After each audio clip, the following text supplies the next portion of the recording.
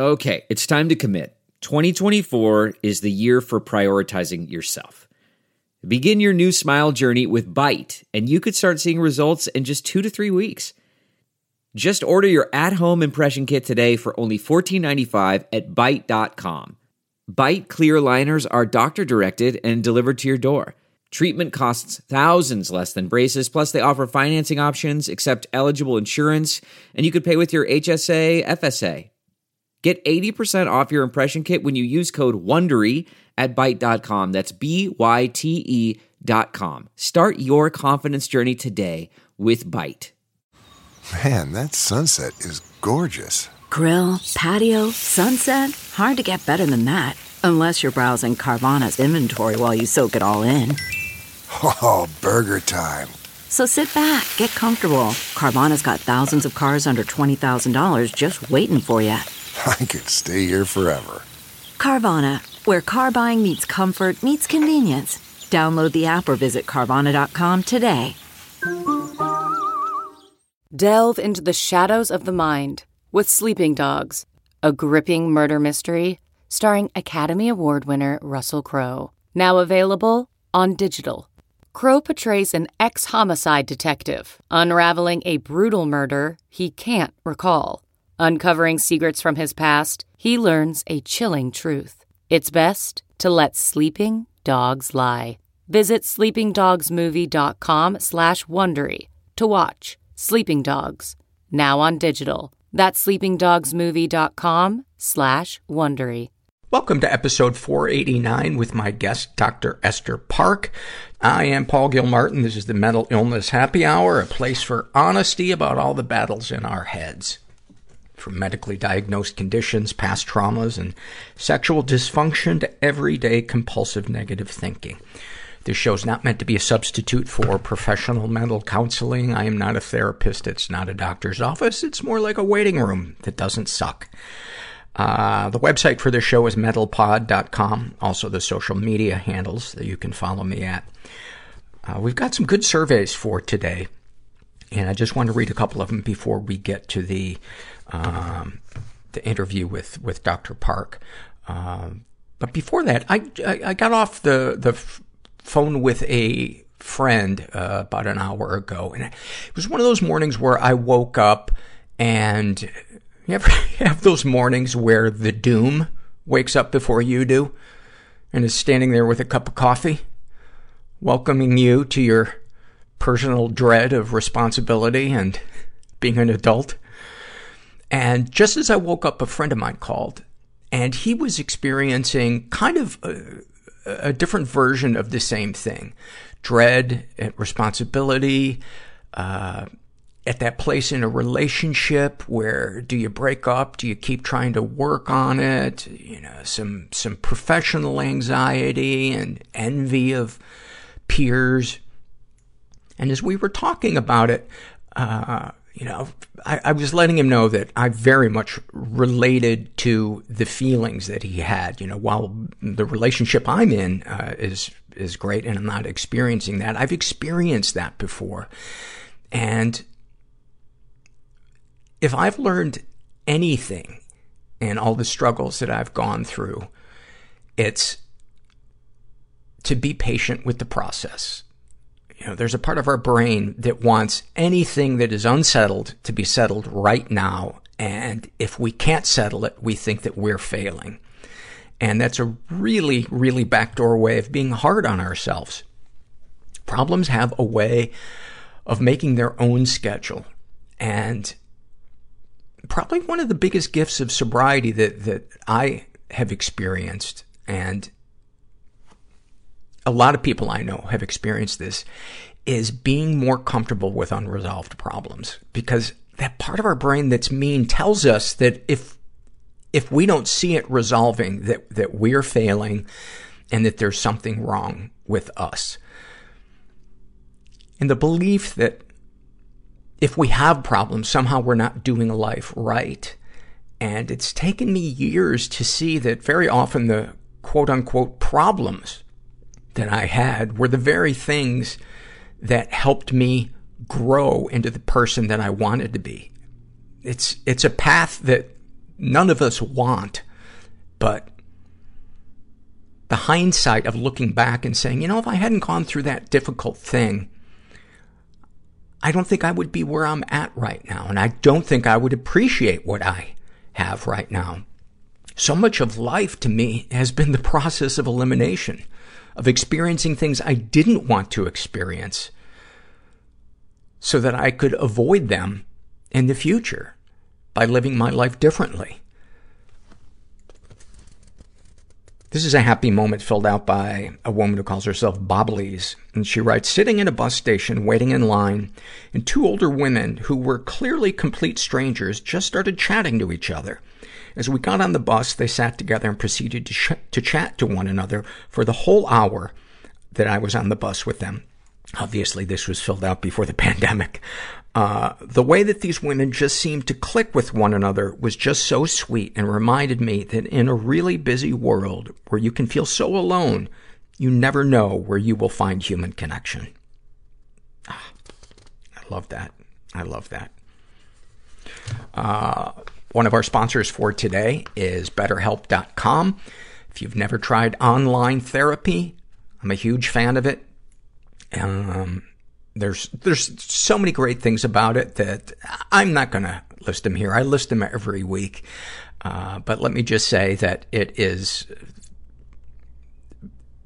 my favorite therapeutic relationship. I've had a lot of therapists in the 30+ years that I've been going to therapy on and off. And, I really like the one that I have with my therapist, Donna. So if you want to know, more, go to betterhelp.com/mental. Make sure you include the /mental part so they know you came from this podcast. And then just fill out a questionnaire. And if they have a counselor they think is a good fit for you, they will pair you up with one. And you can experience a free week of counseling to see if online counseling is right for you. And you need to be over 18. This is from the Struggle in a Sentence survey filled out by a woman who calls herself Samby.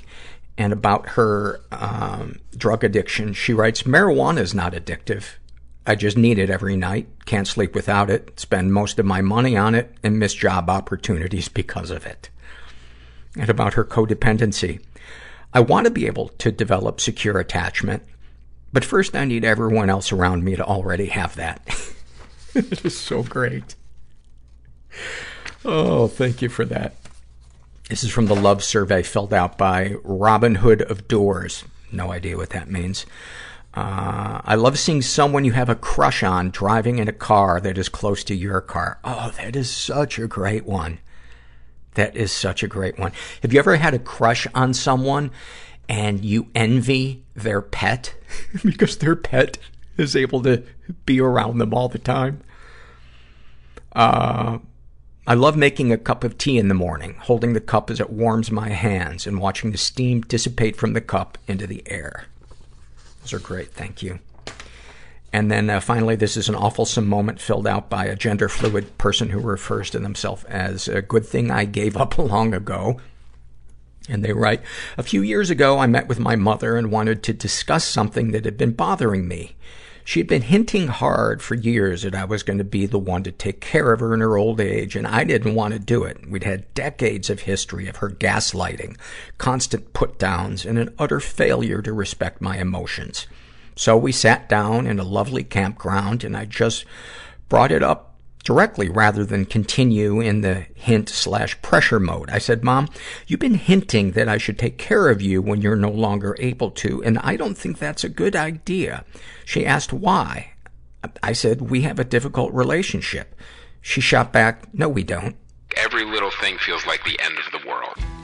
The darkness came so quickly. I was so fucking angry. Make me as close to dead as possible. And I felt so powerless. Without the commitment. If there's a word for it, unbearable. It means somebody else felt this way. The feeling is so intense. It is a lot more work. I was frightened all the time. To feed a child's emotional world. Everyone feels pain. Than it is their superficial world. Everyone suffers. My sexual addiction was the shame. My mom ended up killing that woman in front of me and my brothers. I had to feel that shame in order to feel the pleasure. And I was being a dick to everybody. We are social beings. And the only way you're going to get it out is to cry. We need to be with people. I grabbed them by their throats and led them down to the floor and watched the breath leave their bodies. Well, listen, thanks for coming in. I'm here with Dr. Esther Park, who's a psychiatrist, and your subspecialty is child and adolescent psychiatry. Lots of stuff to talk about. We put some questions out to people on Twitter. Another thing that we want to get to, too, is the difference between role and identity. Let's do the questions that I put some of the question out on Twitter that I was going to be interviewing a psychologist.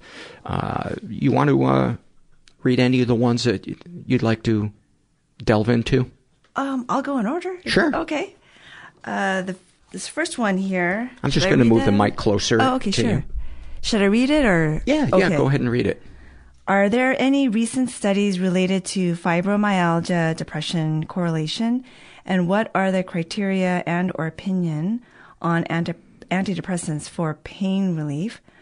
I suffer from both PTSD and anxiety. This is really tough because not only having an anxiety disorder, to have a pain syndrome on top of that really complicates both. I would say that there's a high level of risk for depression and anxiety with chronic pain, and then those with depression and anxiety can feel pain in a more exaggerated manner. Yeah, and so the my opinion, if it's asking my opinion, antidepressant is always worth trying. Not as a direct pain reliever, but the sensation of the sadness and the hopelessness that can come with chronic, like unrelenting pain. Antidepressants are very, very important. And so many times we actually even use tricyclic antidepressants. Which are the real old school ones? Yeah, like Elavil or nortriptyline, because they have a little bit of even anti-pain element and effect. So sometimes we try that first. A lot of times we even use gabapentin, and that's a beta blocker? No, it's actually it has its own category of just gabapentin, actually. Oh, okay. Yeah. What's it normally used for? Because I've heard it before. Yes. I can't remember. Well, that's the generic name, and the trade name is Neurontin. Oh, yeah. I've used Neurontin. Yeah. So originally it was created for anti-seizure. And it was so interesting that when they were using that, it wasn't as strong as other anti-epileptic medications. But during the studies back then, a lot of the patients had anxiety. And when they were using gabapentin for the studies, they found out that their anxiety was much better. And so they started to realize, oh, maybe we can use this as an off-label for anxiety. Right, kind of how Viagra was originally a blood pressure medicine. And so not only the anxiety treatment, but they saw how it worked for neuropathic pain. So they use it for neuropathy and other kind of pain. That's numbness and tingling. Right, those kind of pains, or even back pain or headaches. And so I use it a lot just because it's excreted in the kidneys and it doesn't interact very much with other meds. It's not addictive, and it works on the GABA receptor. So for fibromyalgia, right, there are ways to kind of use these meds 2 for 1 kind of thing, 2 birds with one stone, anxiety and pain. Cymbalta has been used that way for fibromyalgia, antidepresson, anti-anxiety, and anti-pain. Although I always have to give a lot of warnings about starting Cymbalta. Yes. Why is that? Because I have used Cymbalta in the past. Pretty much any drug you're going to name today, I'll let you know if I haven't used it. Well, Cymbalta, I mean, when it works. It's an SSRI. No, it's an SNRI. Yes. Oh. Yeah. And so when it works, it just works really well. And just like Effexor and however. Use that. When you come off of it, some people, and you can never guess who's going to be who, cannot tolerate it. The brain zaps? The brain zaps. Yeah, and it's not fun. Right. And I had one client, poor soul, I literally helped her try to get off of it 1 bead at a time. Is that like 1 milligram at a No, time? like she had to split the beads within the capsule. Oh my God. In order to tolerate coming off of that. Wow. Yes, it was horrible. Wow. Right. The analgesic effect that I have experienced from my meds, I never realized how powerful it was until I had a broken ankle and I was in the ER and I wasn't sure. It only really hurt when I stood up on it and I was just sitting there and it was a really crowded, or I should say slow ER. And so I sat there for 5 hours. And when the doctor did finally see me and brought in the x-ray, he said, "You must be in excruciating pain." And I said, "No, I'm fine." I said, it's not broken, is it? He said, "Oh yeah, it's totally broken." He said, "Do you take antidepressants?" And I said, "Yes." He said, "I bet they have a strong analgesic effect."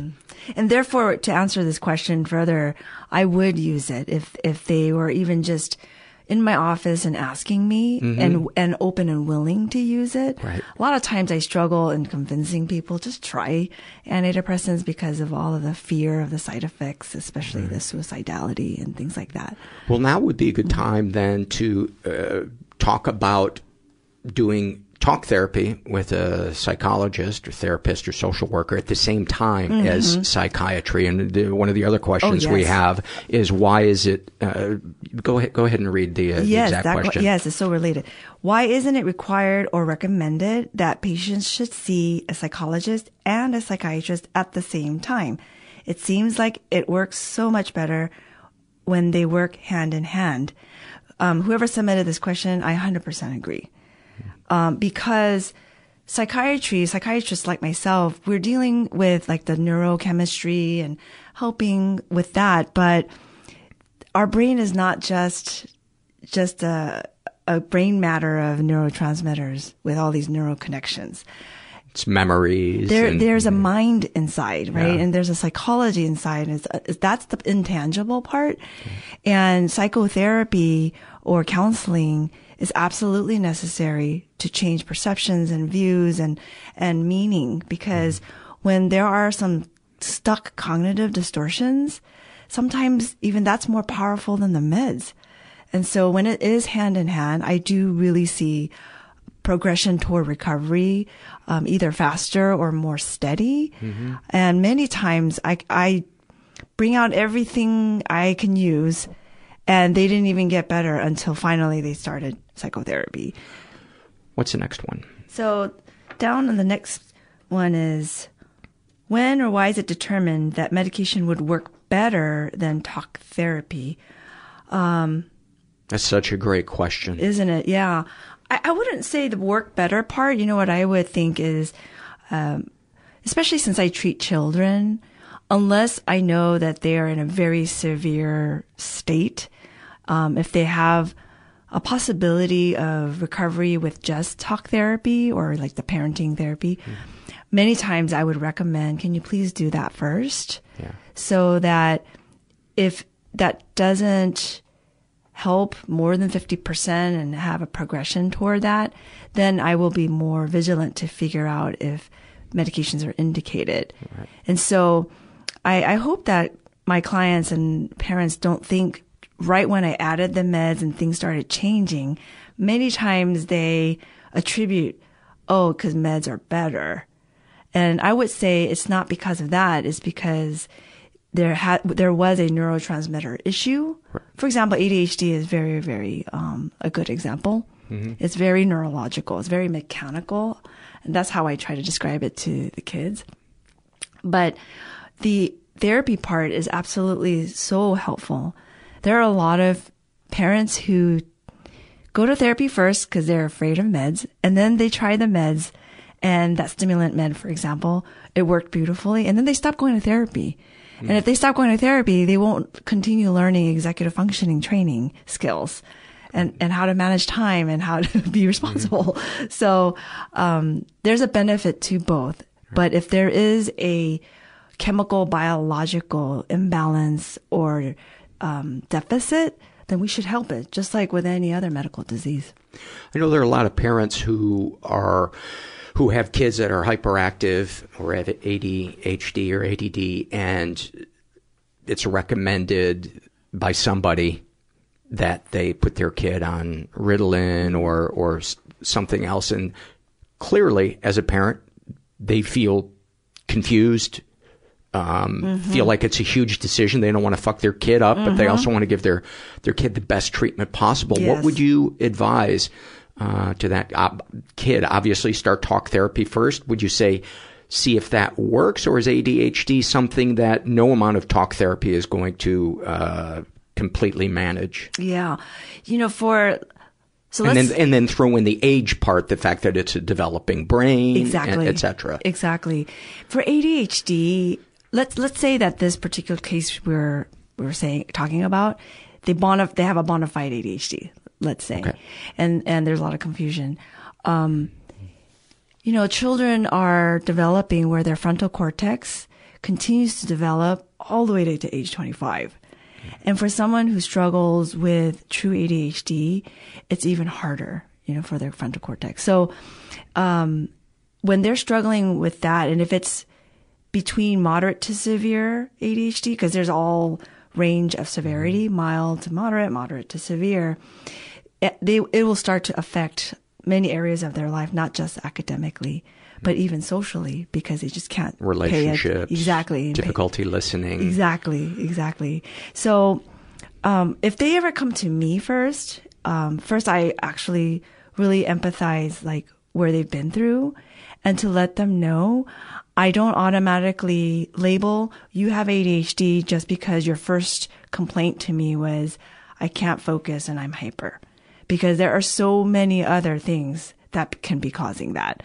Could be emotional distress. It could be chaos in the home. Right. It could be anxiety that can make someone look, they have like impaired focus, right, or hyperactivity. So we have to really take time in ruling out everything, actually, especially the emotional component and the social environment component. There are some surveys that people fill out on paper, parent survey and child survey, but that's still subjective.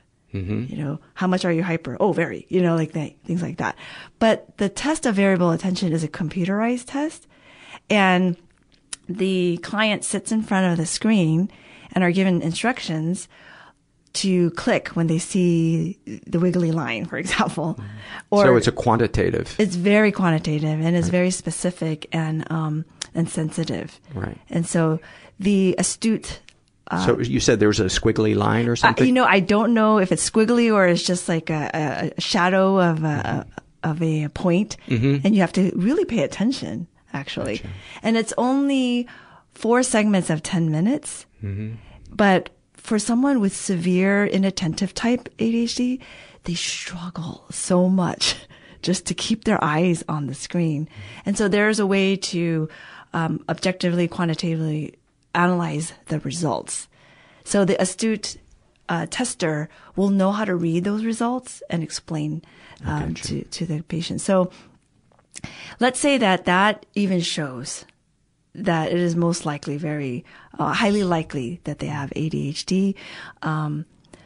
And we ruled out for social issues and emotional issues, and they have these symptoms at least since age 12, like all the DSM criteria, right? Then I share with them, this is not like a life or death kind of situation. And I'm not here to push prescriptions, but I'm here to explain that it may be able to change your quality of life. So if your child really has ADHD and it takes 4 hours to do one homework assignment, it might take only 40 minutes. Right. And so maybe the kid should just drop out of school and start busking. Right. That would be my choice. We just need more street music. Right.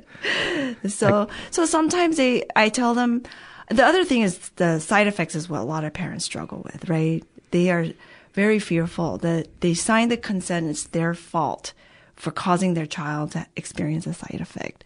And I share with them, you know what? I'm not going to lie. Potential side effects are always there, but they do not always happen. That's why they're called potential. So I'll watch out for that with you.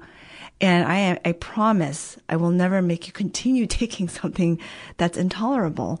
And I will do my best to keep looking for something that works without side effect. And if I'm wrong, let's say I'm wrong with the diagnosis, I tried 10 different meds, then I really should go back to the drawing board and figure out what's causing that hyperactivity and attentiveness. I love when I meet a doctor who has curiosity. I've come across so many doctors, MDs and also psychiatrists that just really, that you just didn't get a sense that they were seekers, that they were curious. And it's so disappointing when you're a patient and you encounter a doctor that just doesn't really ask you many questions and they just want the easiest answer at hand so they can see the next patient. It just pisses me off. Let's go to the next question. Yes. I'm going to answer this one real quickly. Psilocybin for treatment-resistant depression. Will we see this happen in the U.S. next year? Yeah, I heard that it might even happen this year. I'm not really following the updated research of what's going on today. I guess I'm somewhat conservative. I need to see it's FDA approved and then I'll consider it. I have tried ketamine. We were talking about that before we started taping. And because I have treatment-resistant depression and my psychiatrist said, give it a shot. I don't know if it will work for you because it was through a doctor that had been a guest on the podcast. And it did not ultimately help me, but kind of going back to what you were saying before, I'm a believer in trying everything that you can. Yeah. So I'm not if it's FDA approved and someone proved it that it will be more beneficial than harm, then I'm all for that. Even those who ask me about vitamins and herbs and or acupuncture, and they ask me about that, I would preface it that I don't know the research, and I don't see any research about that. But as long as you don't get hurt by it, you're more than welcome to try it. So, all right, what's our next one? So when a psychiatrist puts a person on meds, there never seems to be a time frame or plan to get off of them. That's why I have been on psych meds for 25 years. Original diagnosis, postpartum depression. Now I can't get off of them without a terrible withdrawal. Wow, what a great question. Oh gosh, first of all, I'm very sorry that it's been so hard to come off of the meds. So typically I do share with clients when they come in what the minimum time frame should be. For example, first episode depression, we always say at least 6 to 9 months. And any sooner than that would kind of risk that it wasn't a complete treatment. And even if they're feeling okay, sometimes the depression lifts even at the first or second month. And they're so tempted just to come off of it. And we say, we'll just keep it there, do a maintenance. And we consider they're in maintenance already until like the 9th or 12th month. And then if they tell me, I feel good, please take me off, I always would review the pros and cons, or risks and benefits. And I tell them, have you felt any life circumstances that would have brought you down, but it didn't bring you down? And how diligent are you in therapy? Do you have a backup therapist just in case you start feeling things when I do start tapering off? I review all of that before they decide. And sometimes they make the decision, oh, no, let me just stay on it for a little longer. Yeah.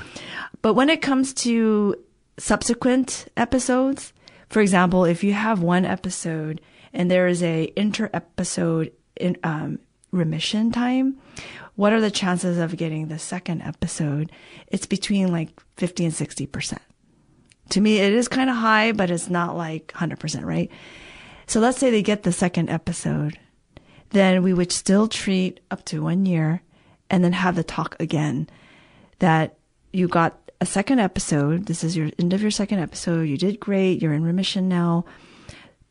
The risk of a third episode, it goes up to like 70% or 80%. Meaning an episode occurring while they're off the meds. Correct. Yeah. Correct. After they reach intermission. Right. Remission. Right. So they say, I still want to try. Okay. So let's say they taper off the medication and they do well. There's an inner episode remission going on. then if they got their third episode, while treating that, we always tell them, this is your third episode, and the chance for a fourth, if you reached remission and you come off the treatment, the chance for a fourth is now in the 90 percentile. When you say reach remission, what does that mean? You're completely off your meds? And you're symptom-free. Gotcha. And you remain symptom-free. Gotcha. Yeah, sorry about that. So, so we have those discussions and we share with them. For example, I have to empathize what it means to them, and I ask them, what does it mean to you that you're quote unquote still stuck on the meds, right? And what that means to them in terms of the label, always needing an antidepressant medication. Oh, then I am not a whole person. I'm broken, right? Like those kind of labels. I'm cheating. I'm using a crutch. Right, yeah. Right. And I try to help, rephrase and reframe that thinking. And for example, the most recent one I heard was, I don't want to be dependent. Oh, okay. Do you depend on water? And they're like, yeah, of course. You need it every day. I need it every day. I am highly dependent on water. And so I help them just review and have a different perception of what the word dependency means. And then I describe dependency on street drugs, like the psychological and physiological dependency, and the connotations that word has for that is different from your serotonergic system needs it. Right. I sometimes wonder if there isn't a lasting legacy of the image of the person in the 60s being prescribed Valium to cope, which to me would be an example of somebody who is dependent, where there is kind of an emotional thing there as well as, needing to be sedated. Whereas I view the SSRIs and other types of meds as similar to insulin. Yes. for diabetes, as this isn't to, make you euphoric and narcotic. This is to just get you up to the starting line with everybody else. Right. I mean, the benzodiazepine talk is like a whole nother different talk, but I use that exact same analogy, the insulin and the diabetes. The pancreas cannot produce insulin anymore, and you can't live without it. And so the insulin medications, I mean, they're lifesavers, right? For the serotonergic system, I explained to them that these SSRIs they don't give you serotonin. It doesn't make you high because you have more serotonin or adrenaline. It actually manipulates, like a lot of other meds, the receptor sites. So it helps your existing serotonin, as few as there are left, to work harder and double time. And without the help of the receptor sites, then it's depleted. Like it's just run out. They're on vacation or they're saying, I'm clocking out at 5 o'clock. So it is required to help keep it going, and they have that energy to keep going. And I'm just using these layman terms, but. So it's not really an introduction of something that wasn't already existing in your body. Right, exactly. And I think that's the what the active ingredient. Right. And I think the stimulant medications of ADHD, people are fearful because the label of the class of medicine stimulants.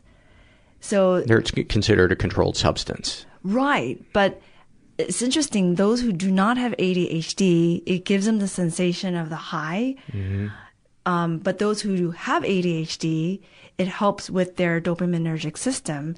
And so there's all of this struggle because of the words. Right. And I have to help redefine them and help them understand what it really means. You touched on benzos briefly. You mentioned it. This would be a good time to talk about it. The myths about it, how it's different than an SSRI or Valium or something like that. Right. Valium is a long-acting benzo. These days that are used very, very frequently are the Xanaxes, like Xanax, Xanax XR, the Ativan, lorazepam, and Klonopin. And those, I have to admit, there are times where I'm like, I have to use them, where others just don't do the trick because those receptors is not what needed help. I do save them for last because I can't predict, I'm a psychiatrist, not a psychic, like who would get high from them and then start to love them, where they will never want me to come off of it. So would it be fair to say it's more of a drug reserved for crisis? Yes. Okay. I think the best way to use it is the rescue med kind of category. So maybe somebody lost a loved one or temporarily. Yes. Or just for flights. They don't have any anxiety except they have a phobia for height and flying. And they're not getting high off of it, but they need it for an important meeting or to the dentist or those kind of specific moments. Sometimes I do use it even temporarily while the SSRIs are trying to kick in.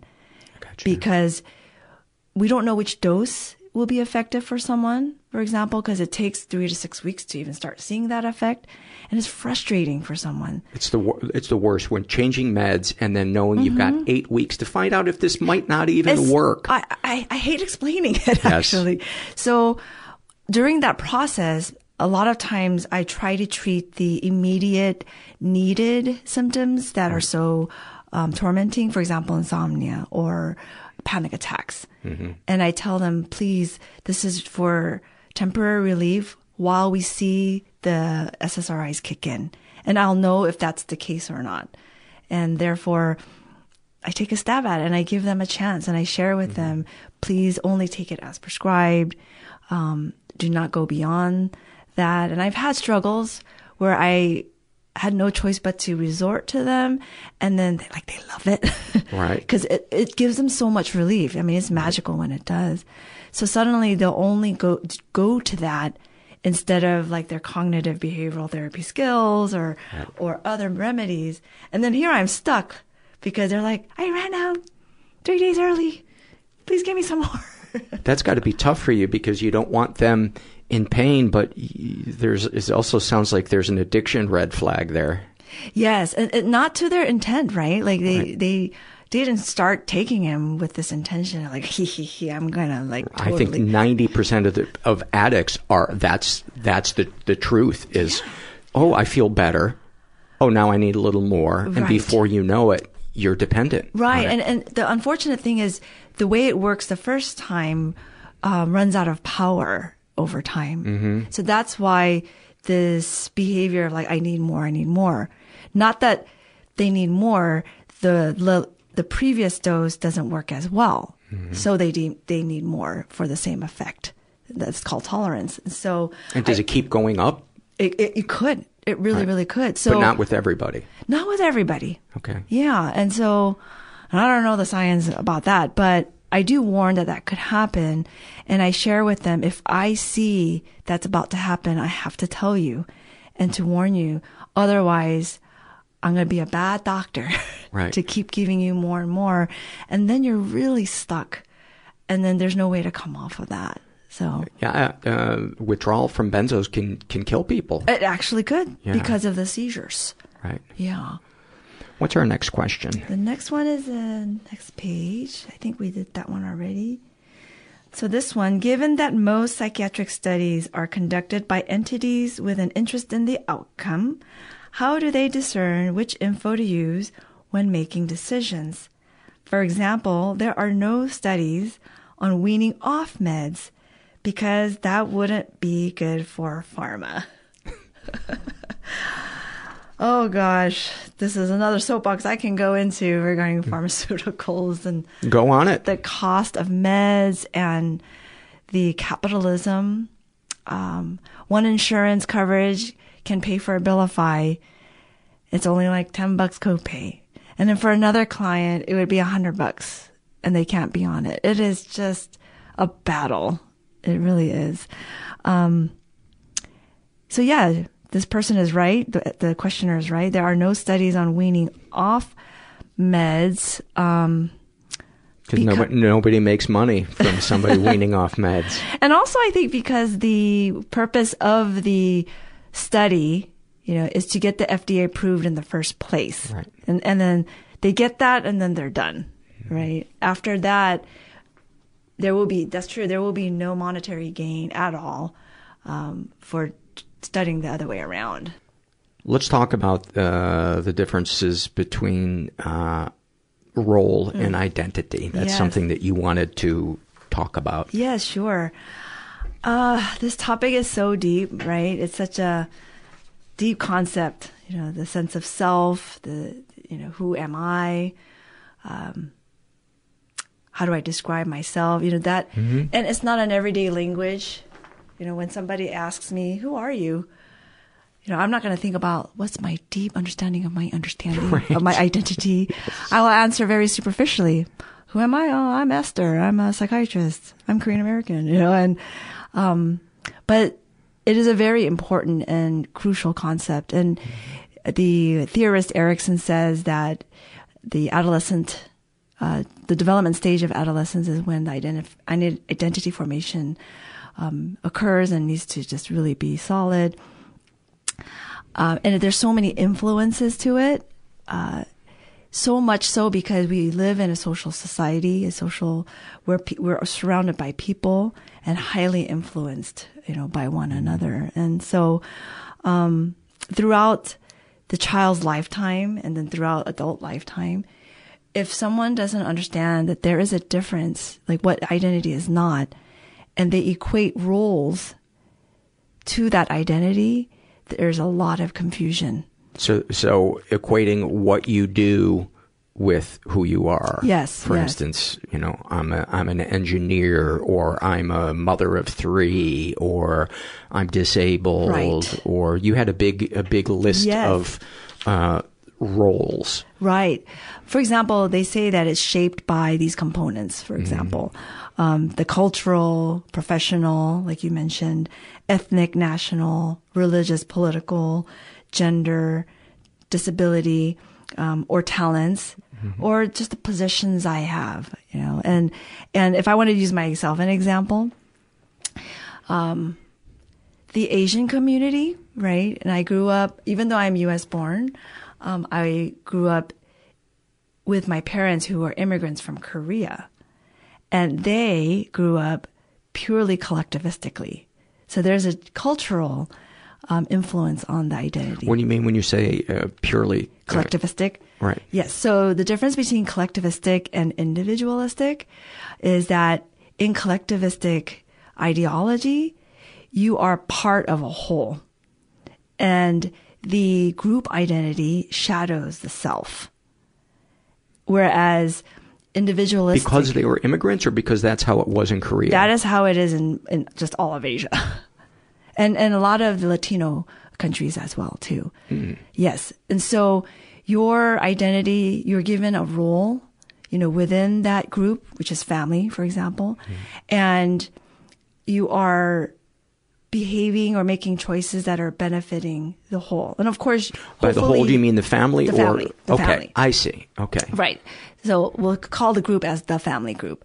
Gotcha. And so my opinions are important, but the benefit to the group will supersede an opinion. Gotcha. So you can also say if you have a dad who was a dick. I mean, and many people's dads are, yeah. I suppose mothers as well, but I'm being partially glib here. But when I think of the family where the parents were immigrants, I think of tremendous pressure on the kids because the parents worry about what their family looks like to the other members of that community. So that's a really good example that ties into this, right? Your status, your behavior, yes, your accomplishments, for example, academic accomplishments, will reflect what our group looks like. for example, what our family looks like. You're an example every day of our people, our race. Right. So your identity has to equate to a good student. Right? And so the child can grow up believing that if I don't get that straight A report card, then I'm reducing the value of this family. And if I reduce the value of this family, then my value is low. Right? And I'm just saying the subconscious, on the surface right now. Right. But I remember growing up, and my parents actually, they're really cool. They weren't as harsh as some others, but I remember bringing home a B+, right? And to me, I thought I did my best. Maybe I was second grade, third grade. And so I showed it to my mom. Super busy, always carried 2 jobs back then. I said, here's my report card. And she's like, what's this B about? Ignored all the other A's. Right? So there is like this almost universal emphasis on education because it's very important. And also immigrant parents came to America, for example, many times solely for the education of their children. And they're doing it out of love, right? For the security of their future. And so they will harshly emphasize get the grades, go to the best schools, right? Out of love. Right. Obviously. Isn't there also, I'm sure it's not conscious, maybe it is conscious, self-preservation on the part of the parent because that kid in Asian culture is going to be taking care of them when they age. And that is collectivism. Yes, right. That is. And the shame that comes from, it's not the shame of, my child didn't get good grades. It's the shame of, I'm not a good parent. And so it's like just this back and forth thing. So I grew up that way. A lot of control going on. Yes. So I used to struggle with my identity of being the good student and not being the best student. And then here I am competing with other friends who are non-Asian. And then that label of Asians get the best grades, those kind of things that I didn't. So I struggle with my identity during high school because of that. So that's like a cultural background influence. But that does not define me. Whether I got the best grades was not the definition of my true identity. Right. Another one is those were just your achievements, the grade of your achievements. Go ahead, I cut you off. Yes. The professional, a little bit related, right? So being a doctor doesn't define me. I mean, what if I didn't even make it to med school in the first place? Or what if I lose my license now? So if I'm not a doctor anymore, do I lose myself? Right. Do I disappear? So those are the reasons why we can't equate role or job, or any other outer shell label as the me. Even my name, right? This one I kind of grappled with a little bit. Even the word Esther Park or the phrase Esther Park are just words to label who I am when somebody wants to get my attention. But I'm not those words, and those words are not me, actually. So I think that's a very interesting philosophical. I never expected a psychiatrist to get this existential. It's refreshing. Yeah. Normally we just talk about meds and the FDA and stuff like that. It's nice to talk about this stuff because it's so ethereal in a lot of ways. It's so conceptual, but it's so important to who we are to understand the difference that you said before we started recording that we have innate value just because we are. Yes. Just because we exist. We don't have to do anything to have value. Yes. I think in my practice and the name oak actually was inspired by the biology of the DNA that's already in the acorn has the capacity to become an oak tree. And then when it's growing, a lot of times people won't look at that as the mighty oak, until they visualize it later. But when that acorn is an acorn, it needs to know I'm actually an oak, but I'm not there yet. And so the inspiration of that is for those of us who have this privilege, who happens to be a psychiatrist or happens to be a psychologist, and that's not our identity. We just happen to have those skills. We desire to help others to see the acorn in themselves and to be able to reach that potential and not be stuck by negative experiences of the past, or even be stuck by a biological depression or bipolar or schizophrenia. Because if they label themselves, I'm a schizophrenic, then the cognitive distortion makes them limited. That's it then, right? And so we have to bust out of these labels and not be defined by them or think our happiness and joy is contingent upon that. A lot of people right now are struggling, and I really my heart aches for those who struggle with gender identity, for example. They think that identity is their gender, but their gender is just a gender. Like, their XY is XX, and then how they live, wearing dresses or not, that's like a preference and that's a lifestyle. But when they start equating it and labeling it to the heavy level of that's my identity, they will be unhappy. And so some of the children who are still in that identity formation stage, for example, there's this one client I know, under 18 years old, demanding the transition surgery at this early age when they don't even know who they are, right? So thinking that I'm going to only be happy when I switch. Right. And the parents are the guardians and they're struggling about this. Like they see their unhappy child, but they know that the identity formation is still occurring and it might not be the right time to decide that, right? Because that child, that youngster has equated being a male or a female means that's my true self. That means today he or she does not see the innate value and worth that they already possess. Well, let me play devil's advocate for a second. Most people I know who are trans had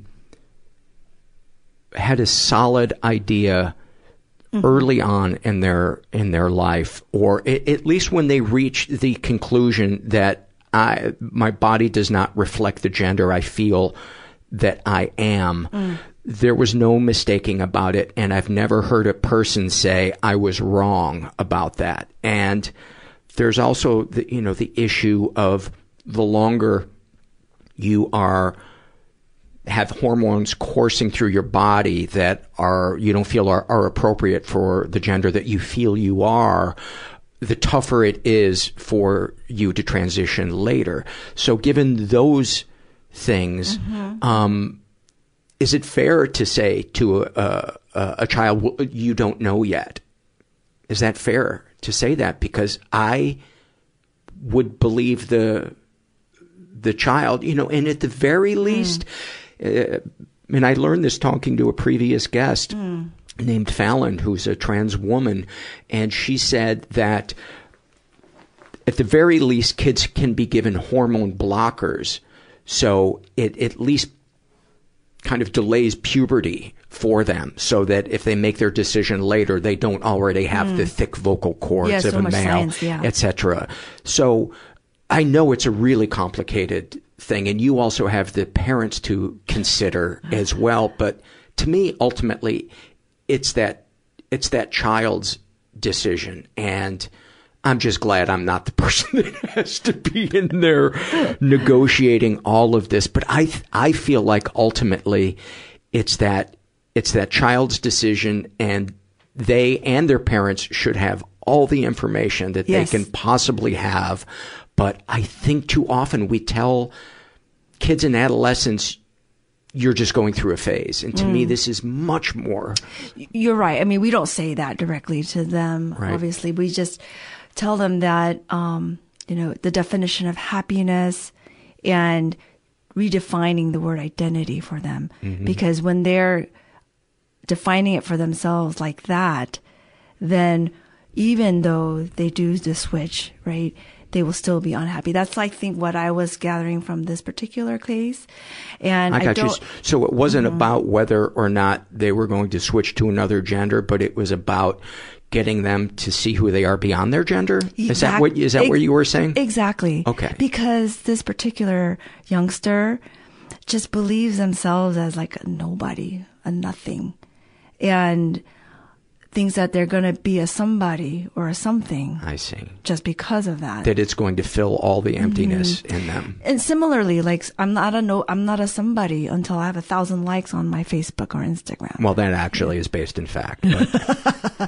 So those kind of situations and cases occur, and it really does motivate me to help. Well, first of all, I personally have to believe that in myself, that my accomplishments or my labels on the outside or my face or my hair, because lately I've been thinning, my hair's thinning. So I'm like kind of grappling with that doesn't define the beauty inside and the value inside. So if I'm not filled inside, I will try to use anything on the outside to try to fill it. It's interesting because you are describing the struggle of the addict, which is looking for something on the outside to fill our insides. And when I look at the majority of the problems in our society, especially the ones related to capitalism and the huge economic disparity between the 1% and the rest, I see such addiction to money and power, and the wreckage from the addicts who are addicted, that, the billionaires that, not that all billionaires are bad, but so many of them are conscienceless, and their wreckage is so much worse than the addict who gets caught with, maybe 5 grams of coke and they get 15 years in prison. Right. And the billionaire who is polluting, destroying our lakes and rivers and, et cetera, they're not even held accountable. Maybe their company declares bankruptcy, but they're never held personally accountable for anything. But I see the same thinking between that person who I can have empathy for, the billionaire. I don't wish emptiness on anybody, but I wish as a society we would begin to stop celebrating amassing huge amounts of wealth without any kind of ethical test being applied. Yeah. It's really hard because even some of the less developed countries, when I meet with some citizens there, and how they look up to the U.S. as if this is like heaven on earth, and it is not because of the breadth of the landscape here, but it's just the average salary and how much money, to them, they idolize that. And they don't even realize that the richest and the richest may not be the happiest. Yeah. So you're right. I concur with everything you just said. Dr. Park, thank you for coming and sharing all that. Thank you. It was a privilege. A lot of complex stuff that we talked about. And it's one of the things I like about doing this podcast is whether I agree with somebody on something or not, we at least get to talk about it in a way that's civilized. And I know a lot of times you guys will email me and you'll take exception to something that somebody said, or agree with something that somebody said, and are thankful that that topic or opinion is being brought to the surface.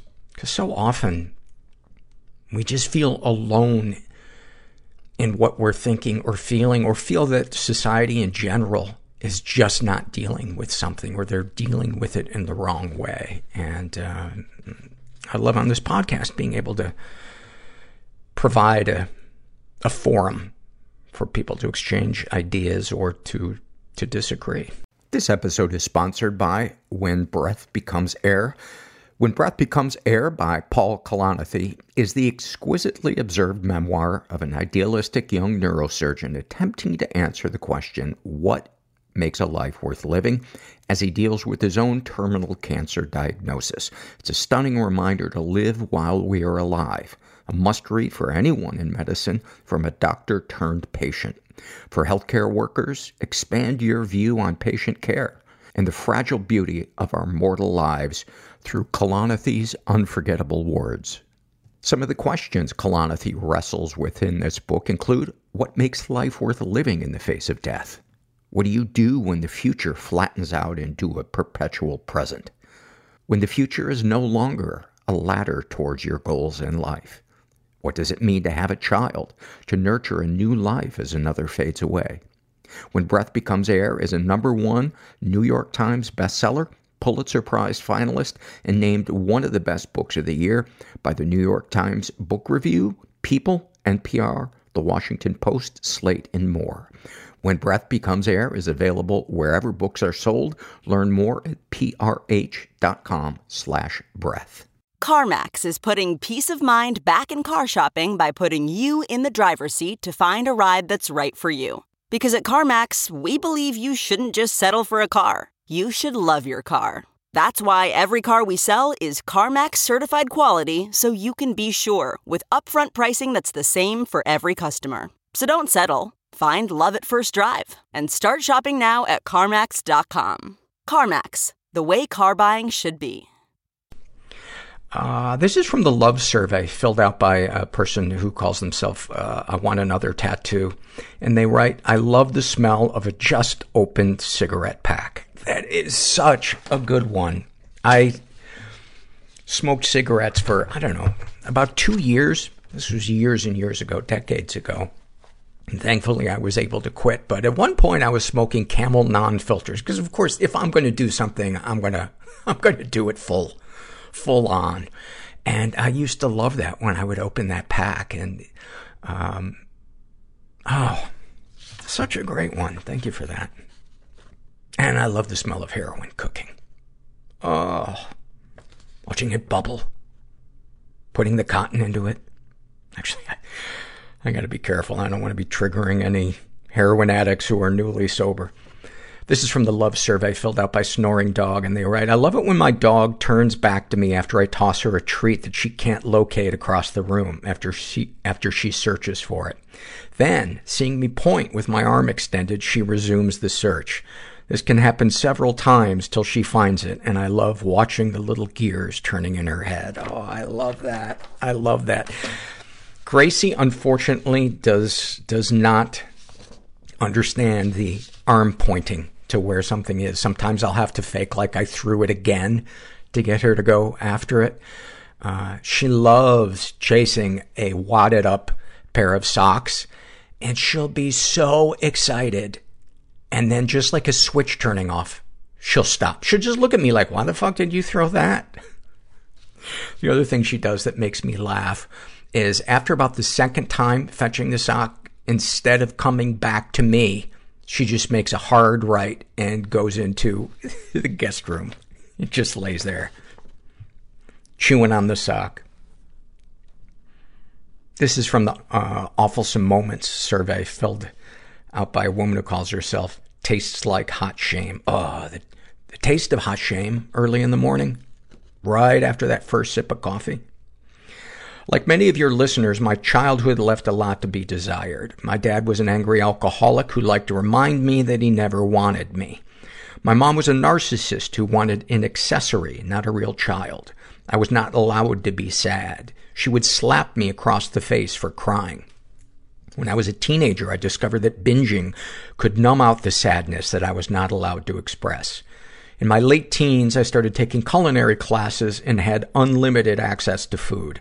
I put on 30 pounds in one semester. My mom became concerned because her favorite accessory was becoming unsightly. When she asked me why I had gained so much weight, I admitted that I was feeling suicidal, and the only thing that made me feel better was binging. Her response? Thank God. I thought that you were dumb enough to get yourself pregnant. At least there's no risk of that now. No one will want to touch that fat stomach. Your mom sounds like a great lady. with a lot of wisdom. That is horrifying. If I saw that in a movie, I would say, no mom can be that mean. Wow. Sick woman. Sick woman. This is an email I got from a woman who wants to be referred to as 2020 Mom. And she writes, Paul, I listen in pain when I hear people talk about their childhood abusive situations because I was abusive to my children. I was emotionally neglected as a child, not an excuse, and it left me unable to handle emotions in anyone, let alone myself. I was also in a violent and coercive, controlling relationship and was gaslighted, beaten, and driven to the edge of suicide. During this time, I had 2 children and was terrified as I didn't know how to be a good parent at all. I went on to be a big shouter like my father and an emotional wreck like my mother. This damaged my children, and I kind of knew it was harming them, but I didn't know how to change myself. I used to think I won't do that again and feel such shame, but I would go on to shout again and beat myself up inside over and over again. Years later, my daughter had panic attacks, and her sister has borderline personality disorder. I married again and had another daughter. I couldn't cope with the whole teenage thing. My anger was not under control at all, and I finally went to therapy. 8 years later, I am a different mom. I know how to soothe myself, and that's where the healing began. My anger disappeared. I no longer shout, and I trust my own feelings rather than looking to others to make me feel better and blaming them when it goes wrong. I try not to shame myself for my past, but I do sometimes, especially when my children are struggling. I know it's because I didn't give them a stable base to work from emotionally. I try to concentrate on what I can do well today and not dwell on my past mistakes. I remember way back not knowing if I loved my children. So muddled and traumatized was my mind. Today I know they are the loves of my life, and I have immense pride and deep love for them all. I want to say to anyone struggling in this way, please go to therapy as soon as you can, because the healing can begin right away, not just for you, but for everyone around you. Behind every story of crap parents is another story of crap parents, and another, and so on. Break the cycle for your descendants' sake. I wish every parent could hear that letter. Email. Why do I call it a letter? 'Cause I'm 1,000 years old.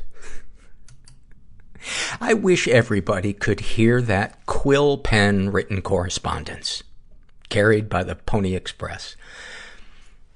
It's such a great example of the fact that it's never too late to heal a relationship with somebody. Maybe in some cases it is too late, but that's what a good parent does, is a parent cleans up their mistakes, apologizes, and says, what can I do?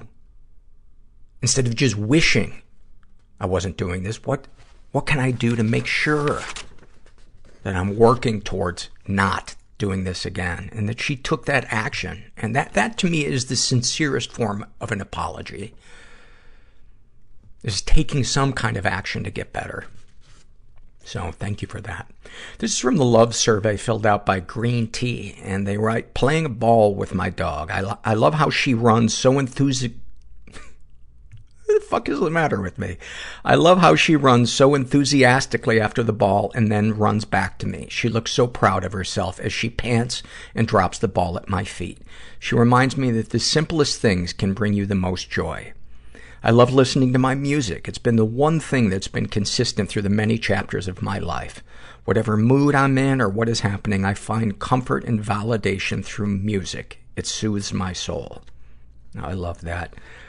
And to me, something that really, really helps music soothe me is sitting in a place that's really comfortable, like a hammock or a big chair, and just feeling,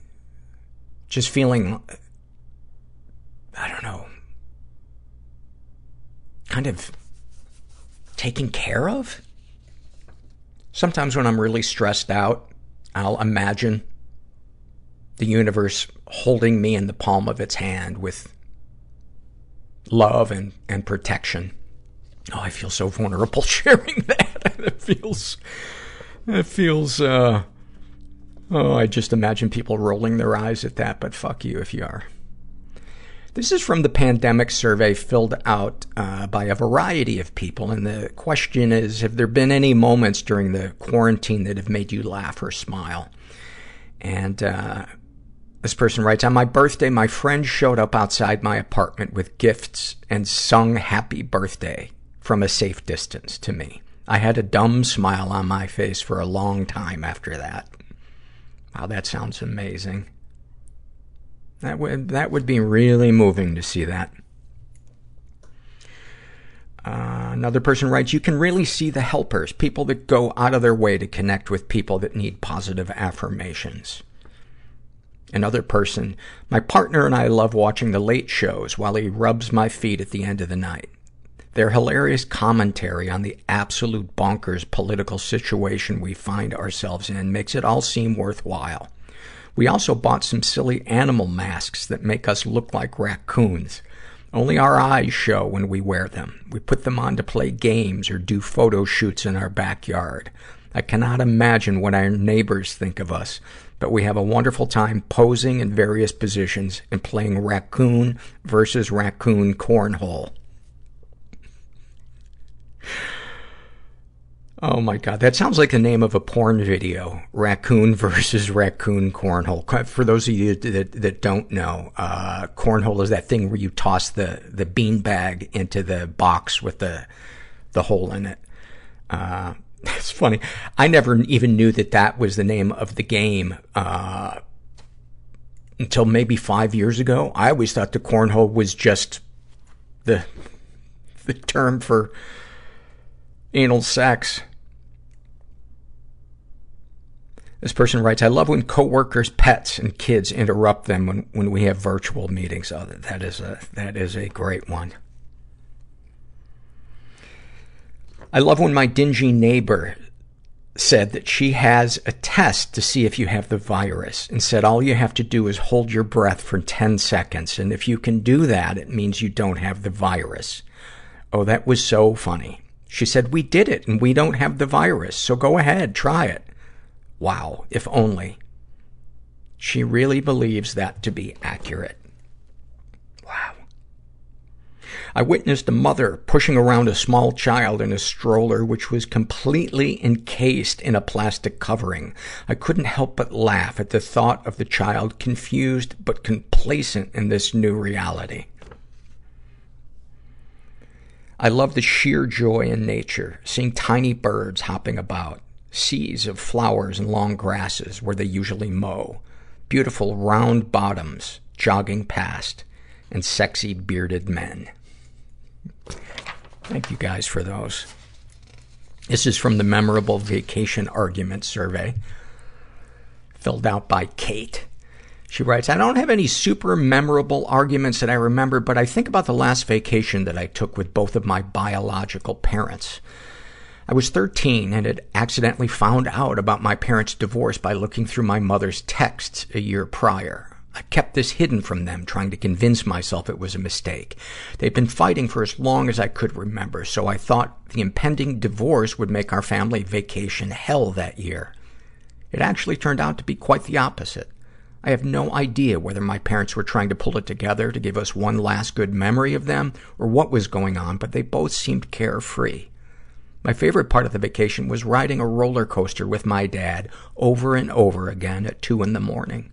I was so happy by the time I had gotten home, and although it initially caused me pain because it showed me what things could have been with our family, had our family life gone differently, I'm thankful to have those memories now. Wow, what a beautiful, bittersweet memory. Thank you for that. God, I love roller coasters. I don't know why I don't do them more often. I laugh from the moment it pulls out until the moment it comes back in. And laughing is hard for me a lot of times. This is from the same survey filled out by Diazabam, who writes, my ex-girlfriend's favorite restaurant closed down in our city, and for her birthday, I took us on a city break to the flagship restaurant in Dublin.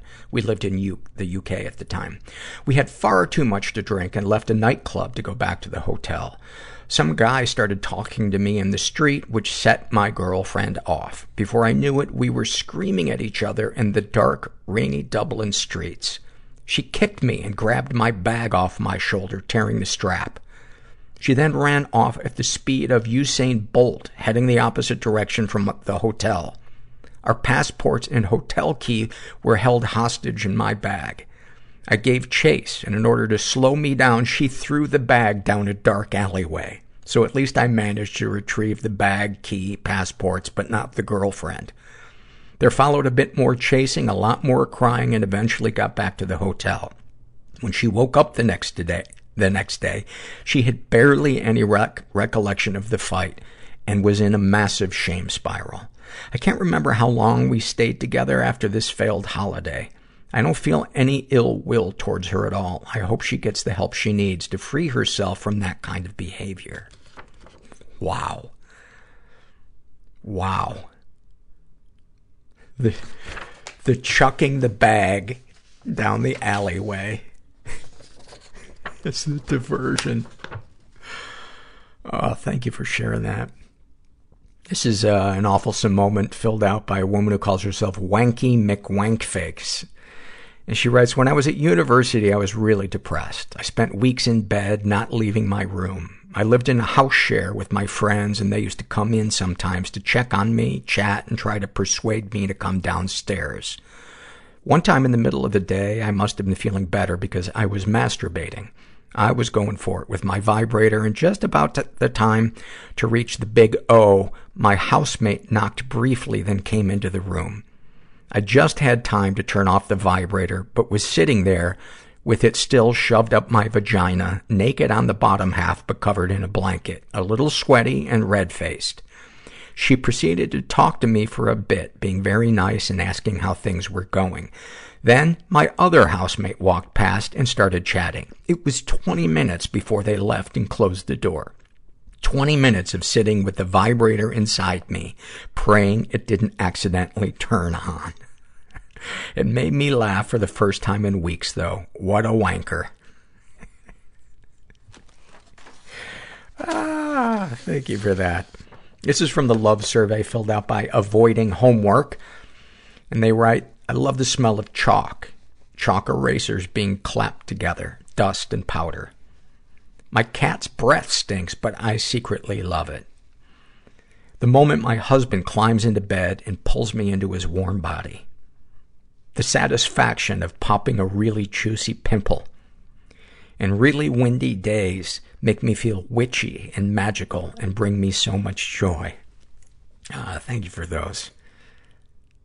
Thank you for those. That's funny. I don't think I've ever really enjoyed a windy day. Maybe flying a kite. God, when was the last time I flew a kite? Oh, this morning. This is, from the pandemic survey. Again, the question, have there been any moments that made you laugh or smile during the pandemic? This person writes, I went for a bike ride for the first time in 5 years. It took a global pandemic to get me off my ass and into the sunshine and feel the wind in my face. Oh, yeah, there's an example. Yeah, I do love the wind when you're going fast. Another person writes, I love no traffic. It rocks. All the beautiful flowers in my neighborhood. My cats have been having to be on top of me at all times. I've been bringing them onto my porch, and it's so fun to see them explore new things. Smiling, deep, peaceful sitting in a cemetery in the sunshine, listening to the wind in the trees. Wow, that's an interesting one.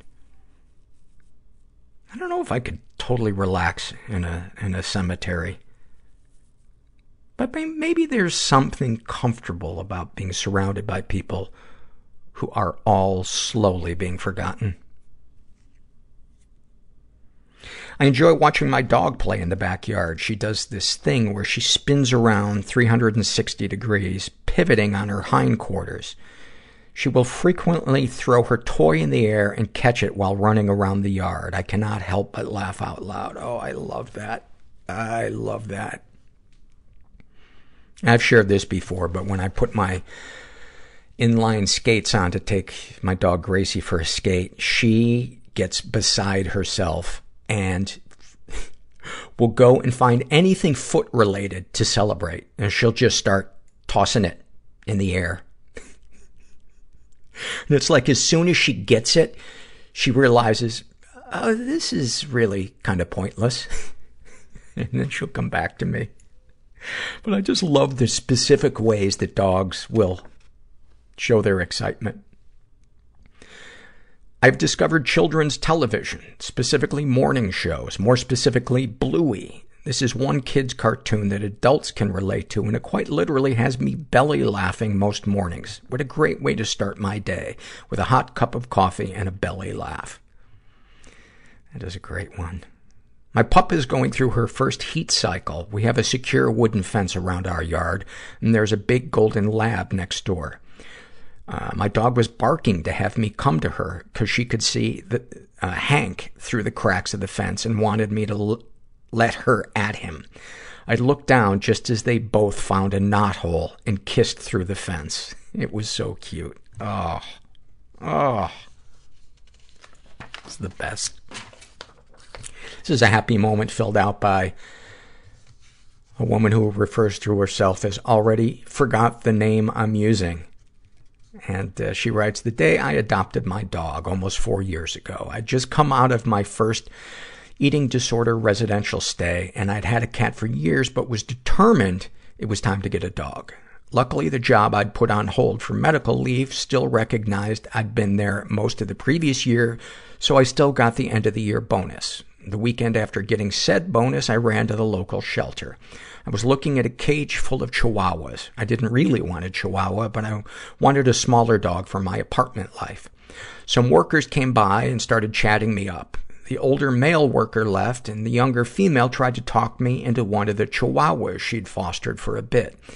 I listened, but knew it wasn't my dog. Then the older male worker came back and just motioned to me, saying, I've found your dog. He took me back and introduced me to a little, scrawny, scruffy, dirty pup who was afraid to even approach me until he said, do you want to give him a treat? I held out a treat and the dog took it, then continued forward and curled up in my lap and went to sleep, at which point I said, oh my God, yes, you found my dog. Almost 4 years later, he's a little more crazy and livelier, but I love him more than anything in this world. And I always look back to that worker and think, correct, you found my dog for me. That is such an incredible moment when you find your dog at the shelter, and you just know. You just know. This is from the pandemic survey, and these are answers to the question, have you been engaging in any unhealthy coping mechanisms during the quarantine? I am definitely drinking too much, about double what is normal for me. I've gone from full-time fitness training and clean eating to no fitness and ice cream therapy. I'm so disappointed in myself that I reverted, but I keep thinking, why the fuck not? I'm spending too much time on social media because I'm lonely. I'm drinking like a fish, and I feel just fine about it because we're all gonna die at some point, possibly soon, and mama needs her hooch. I smoke weed about 20 times a day. And then, LMAO. I'm eating too much. It makes me feel better. Oddly, I've also been sneaking outside to smoke, something I know would make me susceptible to the disease if I was exposed. That makes me feel guilty. I've been staying up late scrolling through Twitter, observing folks absolutely freak out and engage in fear-mongering. I am not trying to undermine the severity of the situation, but the people I follow on Twitter are making me feel like everyone is going to die. I spend all day on my cell phone drowning out the feelings of dread, alternating between social medias. I feel disappointed in myself for using the time I so desperately crave normally in such a wasteful way. I could be painting or writing or practicing a skill.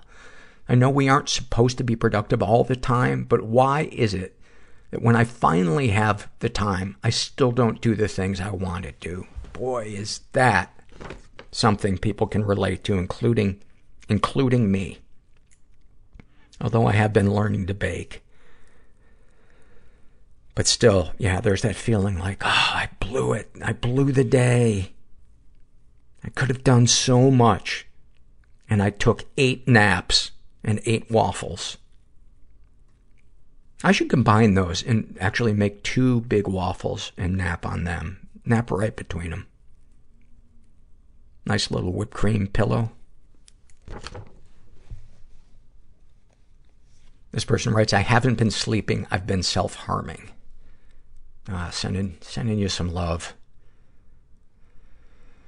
That's gotta be really hard. Another person, working out too much, which I'm aware of and trying to curb. Drinking too much, which I'm ambivalent about. I think my OCD and agoraphobic tendencies are actually useful in this situation, even though I still don't feel great about them. I've also been unintentionally starving myself. I feel hungry, but I cannot see the point in eating. The thought of nourishing myself actually makes me more sad. I'm drinking more than I should. I sometimes start at 3 p.m. I've had at least a few drinks every day since the lockdown started. It makes me angry with myself, but I also think, fuck it, this sucks. I'm drinking. And I'm using alcohol to alleviate the boredom that sinks in by about 3 p.m. every day after being clung to by my baby for 8 hours straight. Yeah, I think about the parents that are in lockdown with kids. Whew.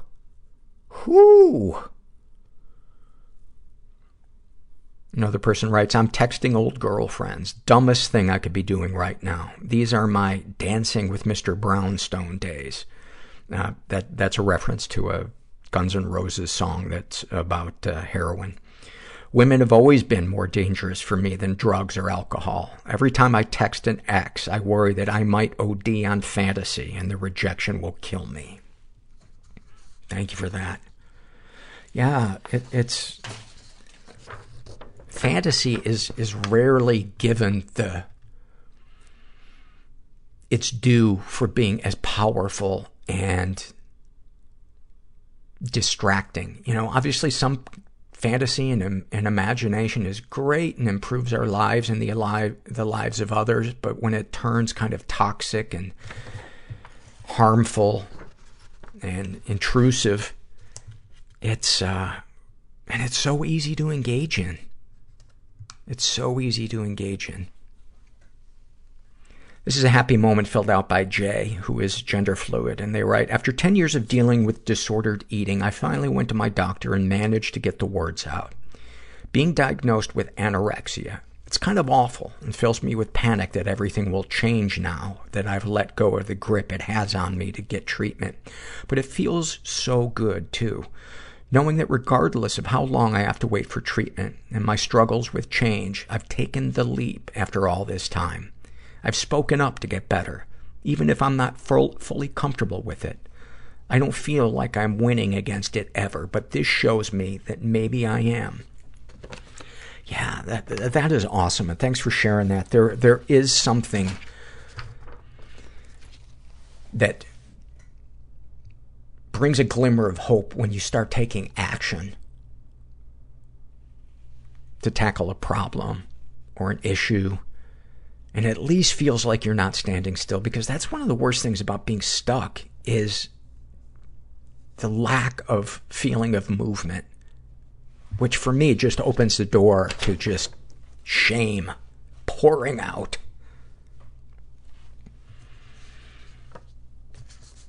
And then finally, this is from the Love Survey, and this is filled out by... Actually, you know what? I'm going to read... There's a shame and secret survey that I want to read. This is filled out by a woman who calls herself Australian Princess. She identifies as straight. She's in her 20s, was raised in a slightly dysfunctional environment. Ever been the victim of sexual abuse? She writes, some stuff happened, but I don't know if it counts. And I would say it absolutely does. She writes, I like to have rough sex which I usually have with people other than my partner. One night, my fiancé and I were drunk and had also been arguing all week. He said he was doing it for me because he loved me, but it just hurt. There's consensual rough sex, then there's taking advantage of a person. Every time I kept telling him he was hurting me, he just kept saying, "Shut the fuck up." There was even a point where I was crying and he just kept going and saying, "You're the one who likes it like this, so we aren't stopping." In the end, he was the only one that ended up coming. I feel like it's kind of my fault it happened because I didn't like it rough. If I didn't like it rough, it wouldn't have happened. No, just because you enjoy consensual rough sex doesn't mean that you don't have the right to stop sex that you don't like. Any person has the right to stop sex at any time that they don't like. The even more fucked up thing about this is me thinking about it is turning me on. She's also been physically and emotionally abused. My fiancé constantly emotionally abuses me, and if I confront him about it and he doesn't like it, he will then start to get physically abusive with me. One night in particular, he was out, and when he goes out, he tends to ignore all my texts and messages. And I asked him to be home at 11 so I could fall asleep with him because I was having a high anxiety day. He sent me a message at 10:50 saying he'd be home a bit later. He then came home at 5 a.m. and I tried talking to him, but again, he just kept telling me to shut the fuck up. I started crying and slapped him in the ribs.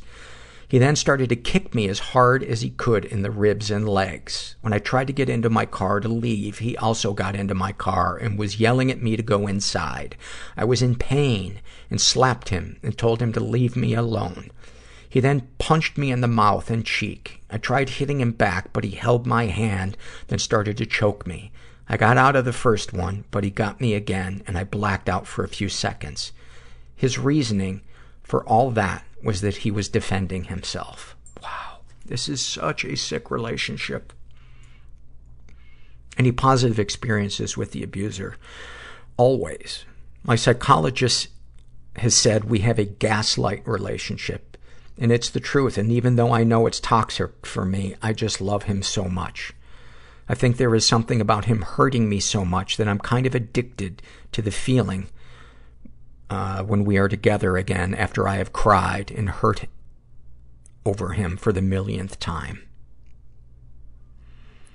Darkest thoughts. I'm scared that if I ever get raped, I would enjoy it because I love rough sex so much. Darkest secrets. I am constantly cheating on my fiancé because our sex life isn't enough for me.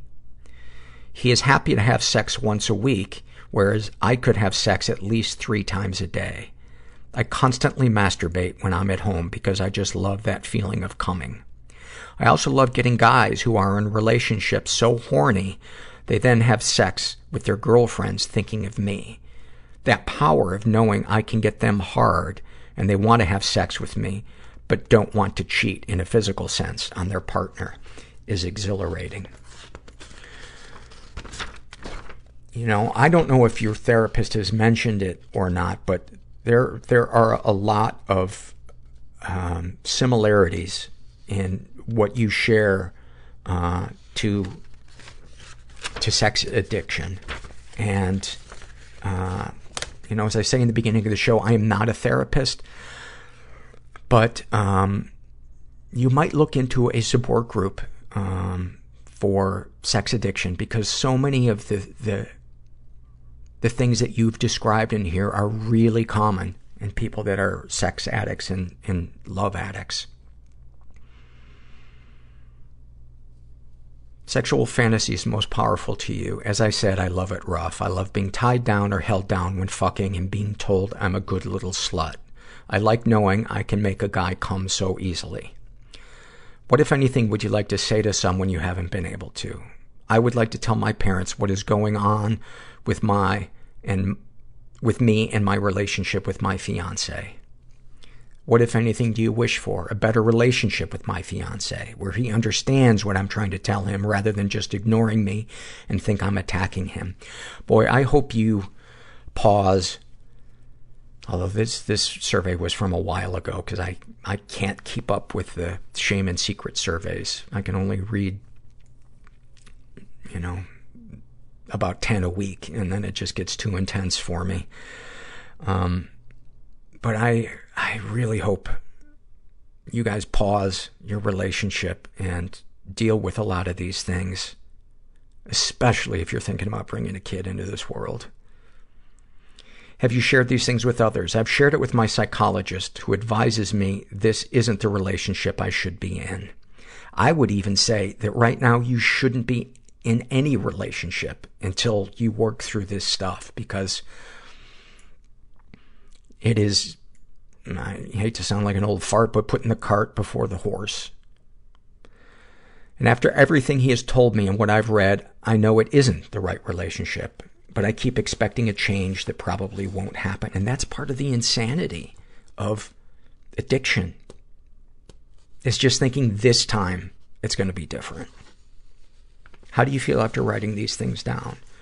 Honestly, lost. And I'm sorry you're feeling that way. And I'm sorry you got so much on your plate, mentally and emotionally.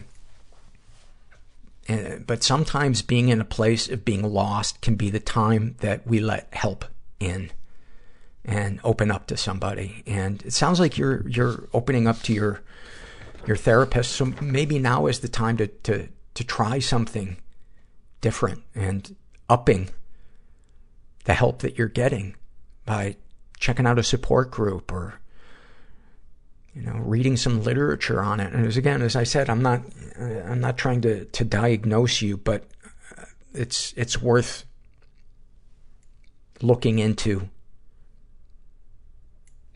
additional kinds of help. And finally, this is from the Love Survey, filled out by a person who calls themselves Useless Philosopher.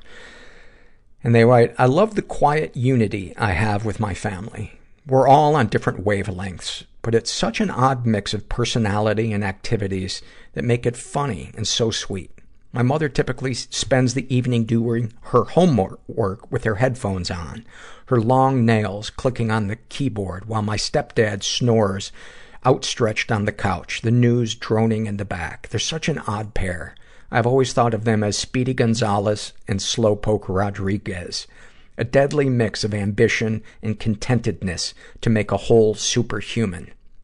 My brother is always downstairs at this time playing his video games, and every now and then his raucous laugh makes its way up through the floor, with an occasional boof from his two dogs. I sit at the counter reading or doing some schoolwork of my own, adding my own counterpoint to my mother's nail clicking. A few times a night, I look up from my reading or computer, and it's like I've surfaced from underwater and can see the sky and revel in the calm. I can stay here with no thought of time or stress. It's usually in moments like this when I first realize that I haven't thought about my abuse or past for quite a while, and I can feel my healing catching up with me. I'm in no rush to leave, but I can always dive back into my reading, knowing that when I come back up, that serenity will be waiting for me. Wow. That was eloquent. Eloquent. With a big capital Q right in the middle of it. Thank you guys for your surveys. And if you're out there and you are feeling alone, you are not. You are not. It's so cruel to ourselves to compare our insides to other people's outsides. And maybe today is the day, if you haven't asked for help yet or just opened up to somebody who's safe. Maybe today or tomorrow will be the day that you do it. And you're not alone. And thanks for listening. Everybody I know is bizarrely beautifully Everybody fucked up in some weird way. bizarrely beautifully fucked up in some weird way. Bizarrely beautifully fucked up in some weird way.